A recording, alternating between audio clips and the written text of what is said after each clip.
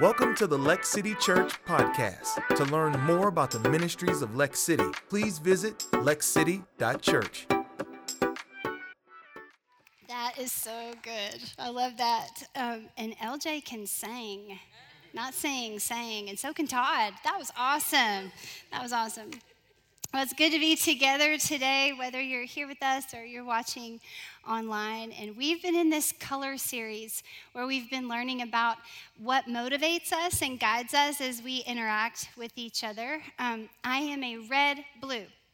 I call myself that because I'm almost a dead split and in the 40s, red and blue, but I'm just a little bit more red. And at first when I heard this, I was like, oh man, I feel like the reds are not nice. And does that mean I'm not nice? But as we've talked about it and learned more about it, I've learned two things. Number one, I'm definitely red. And number two, I'm going to just embrace my redness with joy.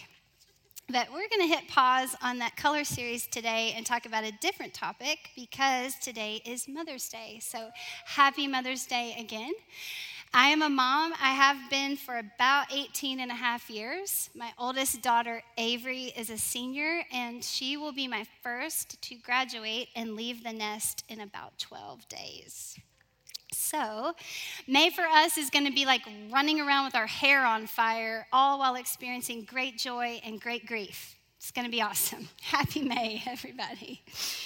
I also have another daughter, Maddie. You just saw her in the video going like this. She is 14 and just finished her freshman year of high school. And I also have a son, Cole, who I specifically prayed for, and he is 11, and I am his 5th grade teacher. We're on the home stretch. Being a mother has been both the hardest and most rewarding thing that I've ever done. I think a lot of moms would say that. When they asked me to share today, I immediately began to pray just to see what the Lord wanted to say to us today. And the funny thing is, immediately I knew I was supposed to talk to the men first. Strange but true. So if you'll oblige me, ladies, I would like to address the men in the room before we get started. I'm a single mom. It is not lost on me that probably there are not a lot of single moms bringing the message in their churches this weekend. And as such, I didn't want to miss an opportunity to say something I feel is very important. Every day, I live with the gap of not having a male presence living in our home. Now, God leads us, protects us, provides for us. My dad is a very real presence in our lives, and we have lots of family men who invest in our family. But the gap of not having a male presence living in our home is felt by all of us. God designed a really good thing when he made the family unit, and I'm more aware of that than ever now that I live with a piece of mind missing. So to the dads and the men in the room, I want to say, you are so needed in the spaces and the families where God has placed you. Your presence makes such a difference. You are vital. In a world that questions more and more the roles of men and women, I want to say the design in the garden was very good. Men and fathers, we need you, and we need you to lead like Jesus. Not in a dictating, telling everybody what to do kind of way, but in a washing feet, setting an example, laying down your life day by day for the people you've been entrusted with, whether you live with them or not. You're so important. Thank you for what you mean to our families, our churches, our schools, our workplaces, the whole wide world. We are cheering you on. And we appreciate the covering that you were created to bring. That's all you get today. Your turn is over. Yes, we should celebrate them for sure.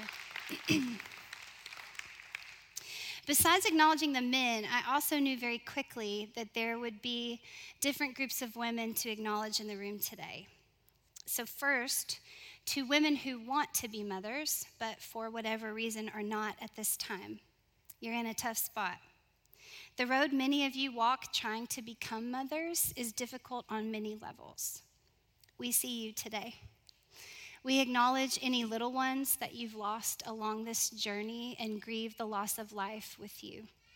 I'm praying right now that God would move over your life powerfully and do what only He can do. To mothers who grieve the loss of children today, my mother included, we see you too. This is a situation that you never wanted to be in, and it always feels backwards. I pray that you are well loved today and that you're able to remember your child with more joy than pain. To those of you who have lost your mothers and will not get to celebrate with them today, I pray that the hope of heaven would be renewed in your spirit. To mothers of children who have walked away from the Lord or from your family, you too feel that things are backwards. I pray that God will strengthen you and sustain you as you pray and believe and wait. To women waiting for adoptions to come through or who foster children, you are doing so many hard, good things every day. I pray that you have just what you need as you exemplify the heart of the Father to set the lonely in families. To those women who are single or who haven't chosen to be mothers and aren't sure if they ever will, you are not less because of that position or that decision. You have a lot to contribute to the world. Last but not least, to all the moms in the room raising children in this season, I bet you're tired. And whether you're a little tired or a lot tired, the weight of motherhood is real. And all the things that you do that nobody sees, God sees everyone. And I pray that He reminds you that He doesn't miss a thing you do on behalf of your children and your family. That feels like a lot of acknowledging, but I do feel like it's very important that we remember that God sees and God remembers and God understands. It's a good place to start. So let's dive in today by going back to the start of the Bible in the book of Genesis and to the garden. It's in the garden that we find the original plan for what we were created to be, what is deeply encoded into our beings that makes us operate the way we do, and also why, since sin entered the picture, we do things to compensate for what we lost in the garden. Things like full freedom and unbroken intimacy with God and each other, and complete provision from God's hands, not our own. The loss of these treasures makes us endlessly grasp for satisfaction at our own hands unless we surrender fully to God. From the beginning in the garden, God made it clear that men and women were created with different strengths and roles to play, and that they were meant to play them in tandem together, partnering to steward the world with God as He walked with them in the cool of the day. God shows in His word clearly why women were created and what we bring to the created world. Now, this matters on Mother's Day because, fun fact, all mothers are women. And when women operate in what we were created to do, whether we're mothers or not, we live our most fulfilling and purposeful life. And that is what God wants for each of you. Let's look at what it says in Genesis 2. The Lord God said, "It is not good for the man to be alone. I will make a helper suitable for him." Now the Lord God had formed out of the ground all the wild animals and all the birds in the sky. He brought them to the man to see what he would name them, and whatever the man called each living creature, that was its name. So the man gave names to all the livestock, the birds in the sky, and all the wild animals. But for Adam, no suitable helper was found. So the Lord God caused the man to fall into a deep sleep, and while he was sleeping, He took one of the man's ribs and then closed up the place with flesh. Let's go back to Genesis 1. Then God said, "Let us make mankind in our image, in our likeness, so that they may rule over the fish in the sea and the birds in the sky, over the livestock and all the wild animals, and over all the creatures that move along the ground." So God created mankind in His image. In the image of God, He created them, male and female. He created them. God blessed them and said, "Be fruitful and increase in number. Fill the earth and subdue it. Rule over the fish in the sea and the birds in the sky and over every living creature that moves on the ground. Now, based on these passages, we can see that women were created with two main purposes. First, to be suitable helpers, and second, to bring forth and multiply life. Notice that in the garden, the only thing not good was Adam being alone. But once God creates Eve for Adam and surveys all that he has made, things get very good. Women have been helping complete incomplete circumstances from the moment we were created. We were created to help make something not good get very good. That's the kind of helper we're talking about. So the word help carries many connotations for us, but the one in the creation account in the Hebrew is a word translated ezer. Ezer means helper, ally, savior, rescuer, and protector. The idea here is not a servant, but one who comes running when another needs help. And Ezer is a hero, someone with skills and strength, someone to stand in the gap. The word Ezer is used twice in the Old Testament to describe Eve and 16 times in the Old Testament to describe God himself. This is also a name used to memorialize how God helped his people. You can read about it in 1 Samuel. They make a memorial and call it Ebenezer, meaning thus far the Lord has helped me. Let's look at some other places in Scripture where God is described as our help. Deuteronomy 33 says, "There is no one like the God of Jeshurun who rides across the heavens to help you." Psalm 46, God is our refuge and strength, an ever-present help in trouble. And finally, Isaiah 41 says, "So do not fear, for I am with you. Do not be dismayed, for I am your God. I will strengthen you and help you. I will uphold you with my righteous right hand, for I am the Lord your God who takes hold of your right hand and says to you, do not fear. I will help you." God rides across the heavens to help. He doesn't back down. He's an ever-present help in trouble. He strengthens us as he helps, and we don't have to be afraid because he will help. This is the helper that Eve is made to be. This is Ezer. This is not an inferior or weaker position. That's not the connotation here, and clearly God is not our inferior or weaker, even as he is our help. Eve was a helper like God. This was the part of the image of God that she carried. She offered strength, refuge, an ally, protection, partnership to Adam in a way that only she could. And Ezer is a rescuer, a sidekick in the battle, a shoulder-to-shoulder companion, someone who brings what is lacking and helps to fill in weaknesses. It was not good for Adam to be alone, so God made Eve to help. We see this play out practically all the time. You show a group of women something that needs to be done that is not getting done, and they will have that cranked out by the end of the day.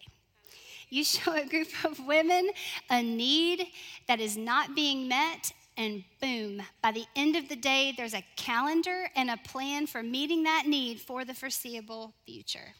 We can get some stuff done. We are here to help. We're here to help get things done that are not being done otherwise in a way that only we can. We're strong, suitable helpers. But it's not just our productivity that demonstrates this. We're also here to help create spaces that rescue, that protect, and that strengthen, to help make anywhere we are become a shelter and a home. We help create and notice moments that are meaningful. We help by offering the right word of comfort at the right time or no words at all. We help with our interior fortitude. Women are naturally strong on the inside. They sit in hospital rooms when everyone else leaves. They were at the foot of the cross when so many had abandoned Jesus. When healthy, Women carry an intense, enduring emotional strength in a unique way. Our ability to feel and identify our emotions gives us fortitude in the fire because we're not unacquainted or confused by feeling a lot of them. And to be clear, women can also be strong on the outside. Case in point, mamas. You mess with a mama and you're gonna get it. Physically, emotionally, all the lees, you're gonna get it. I don't recommend you mess with a mama. We are the day-to-day rescuers and protectors and helpers, doing things that no one else can do in quite the same way that we can. We love to help, come alongside to accomplish what needs to be done in the kingdom and in our families and for our friends. That's a really powerful purpose that we were designed to bring to the world and those around us from the moment of creation. You, as an Ezer, carry a powerful and needed help. Our second purpose in the world is that women were created to bring forth life. Now, obviously, men play a part in the process. But in the garden, God uniquely tasked women with carrying new life and bringing new life from their bodies into the world in a way that men were not designed to do. Now, this is the obvious way that women bring life, but don't miss how Eve brought life to the world just by her presence. Look at Adam's response when Eve shows up. The man said, "This is now bone of my bones and flesh of my flesh. She shall be called woman, for she was taken out of man." This is a man who's got a kick in his step. Remember, he's named every creature, and there is none suitable to partner with him, to steward the garden, and to share life with him. She infuses Adam with a new energy he didn't have before because she's a match for him, and none of the other created things would do. This causes him to celebrate who she is and how she relates to him. When she showed up, he came alive in a new way. Women, we were created to do that everywhere we go. We were designed to literally and metaphorically bring forth life in our relationships, in the circumstances we face, and in the spaces where God places us. Even the meaning of the name Eve alludes to this purpose. Eve means living, life, or lively. Again, this part of women also reflects the very image of God, who himself is the ultimate source, capital S, of all life. Let's look at some passages that show us this. Genesis 2. Then the Lord God formed a man from the dust of the ground and breathed into his nostrils the breath of life. And the man became a living being. Job 33, the Spirit of God has made me. The breath of the Almighty gives me life. Isaiah 42, this is what God the Lord says, the creator of the heavens, who stretches them out, who spreads out the earth with all that springs from it, who gives breath to its people and life to those who walk on it. John 3:16, for God so loved the world that he gave his one and only Son, that whoever would believe in him shall not perish, but have eternal life. John 6, talking about Jesus. For the bread of God is the bread that comes down from heaven and gives life to the world. As life bringers, we carry the very image of God as the source of life. We were designed to give birth to more life everywhere we go. And we do this in many ways. We speak comfort and nurturing and healing into painful places and the wounds of others that often feel dead. When we bring fresh ideas and perspectives into workplaces and ministries, we are bringing life. Even when we prepare a yummy meal, if we like cooking, we are literally bringing life to other people. We were designed to carry and bring forth life. So it's in us, whether we're mothers or not, to know how to give birth to new things, new ideas, fresh perspectives, relational wisdom, a woman's touch. It was from Eve's body that the world would be filled with new life over and over again. And this is what women do. Unfortunately, as helpers and life bringers, we often try to do these things on our own. But we need to know we were never created to be suitable helpers or life bringers apart from God. Our created purposes were meant to be done out of our deep, intimate relationship with God. Eve didn't have to try to help or try to bring forth life. She was simply created to. You see, in the garden, Adam and Eve knew how to abide. Sin broke this perfect abiding apart, and it began to challenge the image of God in men and women. But God's design for men and women never changed.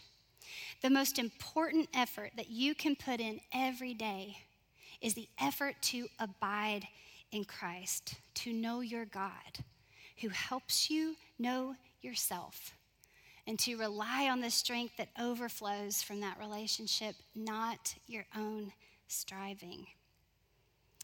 Women, I'm going to call us out a little bit. Some of you in here have probably already made a mental list of how you are going to help more and bring more life into the places where you have influence. You've started a list in your brain. The truth is, while that's not altogether bad, you are wasting your energy if you think you can do this at full potential without being intentional to stay connected to God. The most important thing you can do every day, mothers, men, women, everybody, is to stay connected to the source of all things. For from him and through him and to him are all things. Here's the best news of the day. You do not need to try harder. You simply need to abide longer. My mom told me to say that twice, so I'm going to say it again. You do not need to try harder. You simply need to abide longer, to show up, to acknowledge his presence in your life every day. It sounds too simple, but he offered us that. He created us to be connected with him in the garden. It's what we were created for. Mothers, we in particular tend to lose ourselves in our tasks and our responsibilities. We are often so spent from all the effort that we put into those that many times we look more lifeless than life-giving. We often identify ourselves only in relation to what we do for everyone else instead of in relation to who God made us and what he designed us to be. And it's easy to do. The other voices, the other responsibilities are often just so demanding and so loud. Early after I had my second daughter, Maddie, a dear friend of mine left me a brief note in my mailbox that simply said something like this: "Your gifts and talents are still in you. In this season, they may seem buried by nursing and diapering and cleaning, but all of this is part of the equipping for the ministry ahead. God has not forgotten what he made you for." And I say that to all of you. God has not forgotten what he made you for. So the question for all of us today is, what source are you trying to pull power from that isn't God? Is it the approval of others? Is it your intelligence? Is it all your efforts? So many of these are just rooted in ourselves. We're so good at getting things done. We're such good helpers. But often we try to do these things on our own. We are all guilty, men and women, of operating in self-sufficiency. We think, we got this. We don't got this. not for a second. Our efforts might get the job done for a while, but they will never sustain the efforts long term. And they will never sustain the efforts that matter eternally. We need a fountain, a spring of life, an ongoing source of life to give us what we need to be who we were created to be in the world. Jesus said this so beautifully and simply in John 15. He said, I am the vine. You are the branches. Apart from me, you can do nothing. All of us have a job to do. We have part of the image of God to carry into the world so that they know who he is. But we do it best when we're dependent on God's sufficiency, not our ability. This might mean that you do one less task a day in order to spend more time with God. Have your coffee with him. Ask him questions. Let him, through his Spirit and his word, answer them and infuse you with life and bring you what you're lacking. From the garden, God has just wanted to be with us and equip us to be just what we were created for. His agenda is not different now. He is available to you every second of every day. He is ready to help you and ready to bring you life, even as he created you to do that in your world. It's worth your time to spend your time abiding in him. Let's pray. God, everything that you do is good. Everything that you design is good. We're sorry for how we mess it up. We're sorry for the places in our lives where we take hold of the reins, where we think we have it. God, we claim you as our sufficiency. God, I thank you for the design of men and women. I thank you how they together show the full image of who you are. That they are a picture and likeness of you, God. And you are the one we love the most. God, help us, equip us, teach us, infuse us, help us.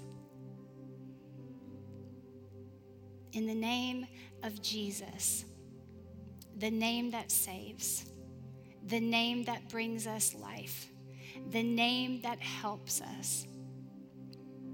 We pray in this name. Amen. Thank you for listening to the Lex City Church podcast. If you would like to support ministries of Lex City, visit lexcity.church/give. Please subscribe and follow us on social media at Lex City Church for more encouraging teachings and content.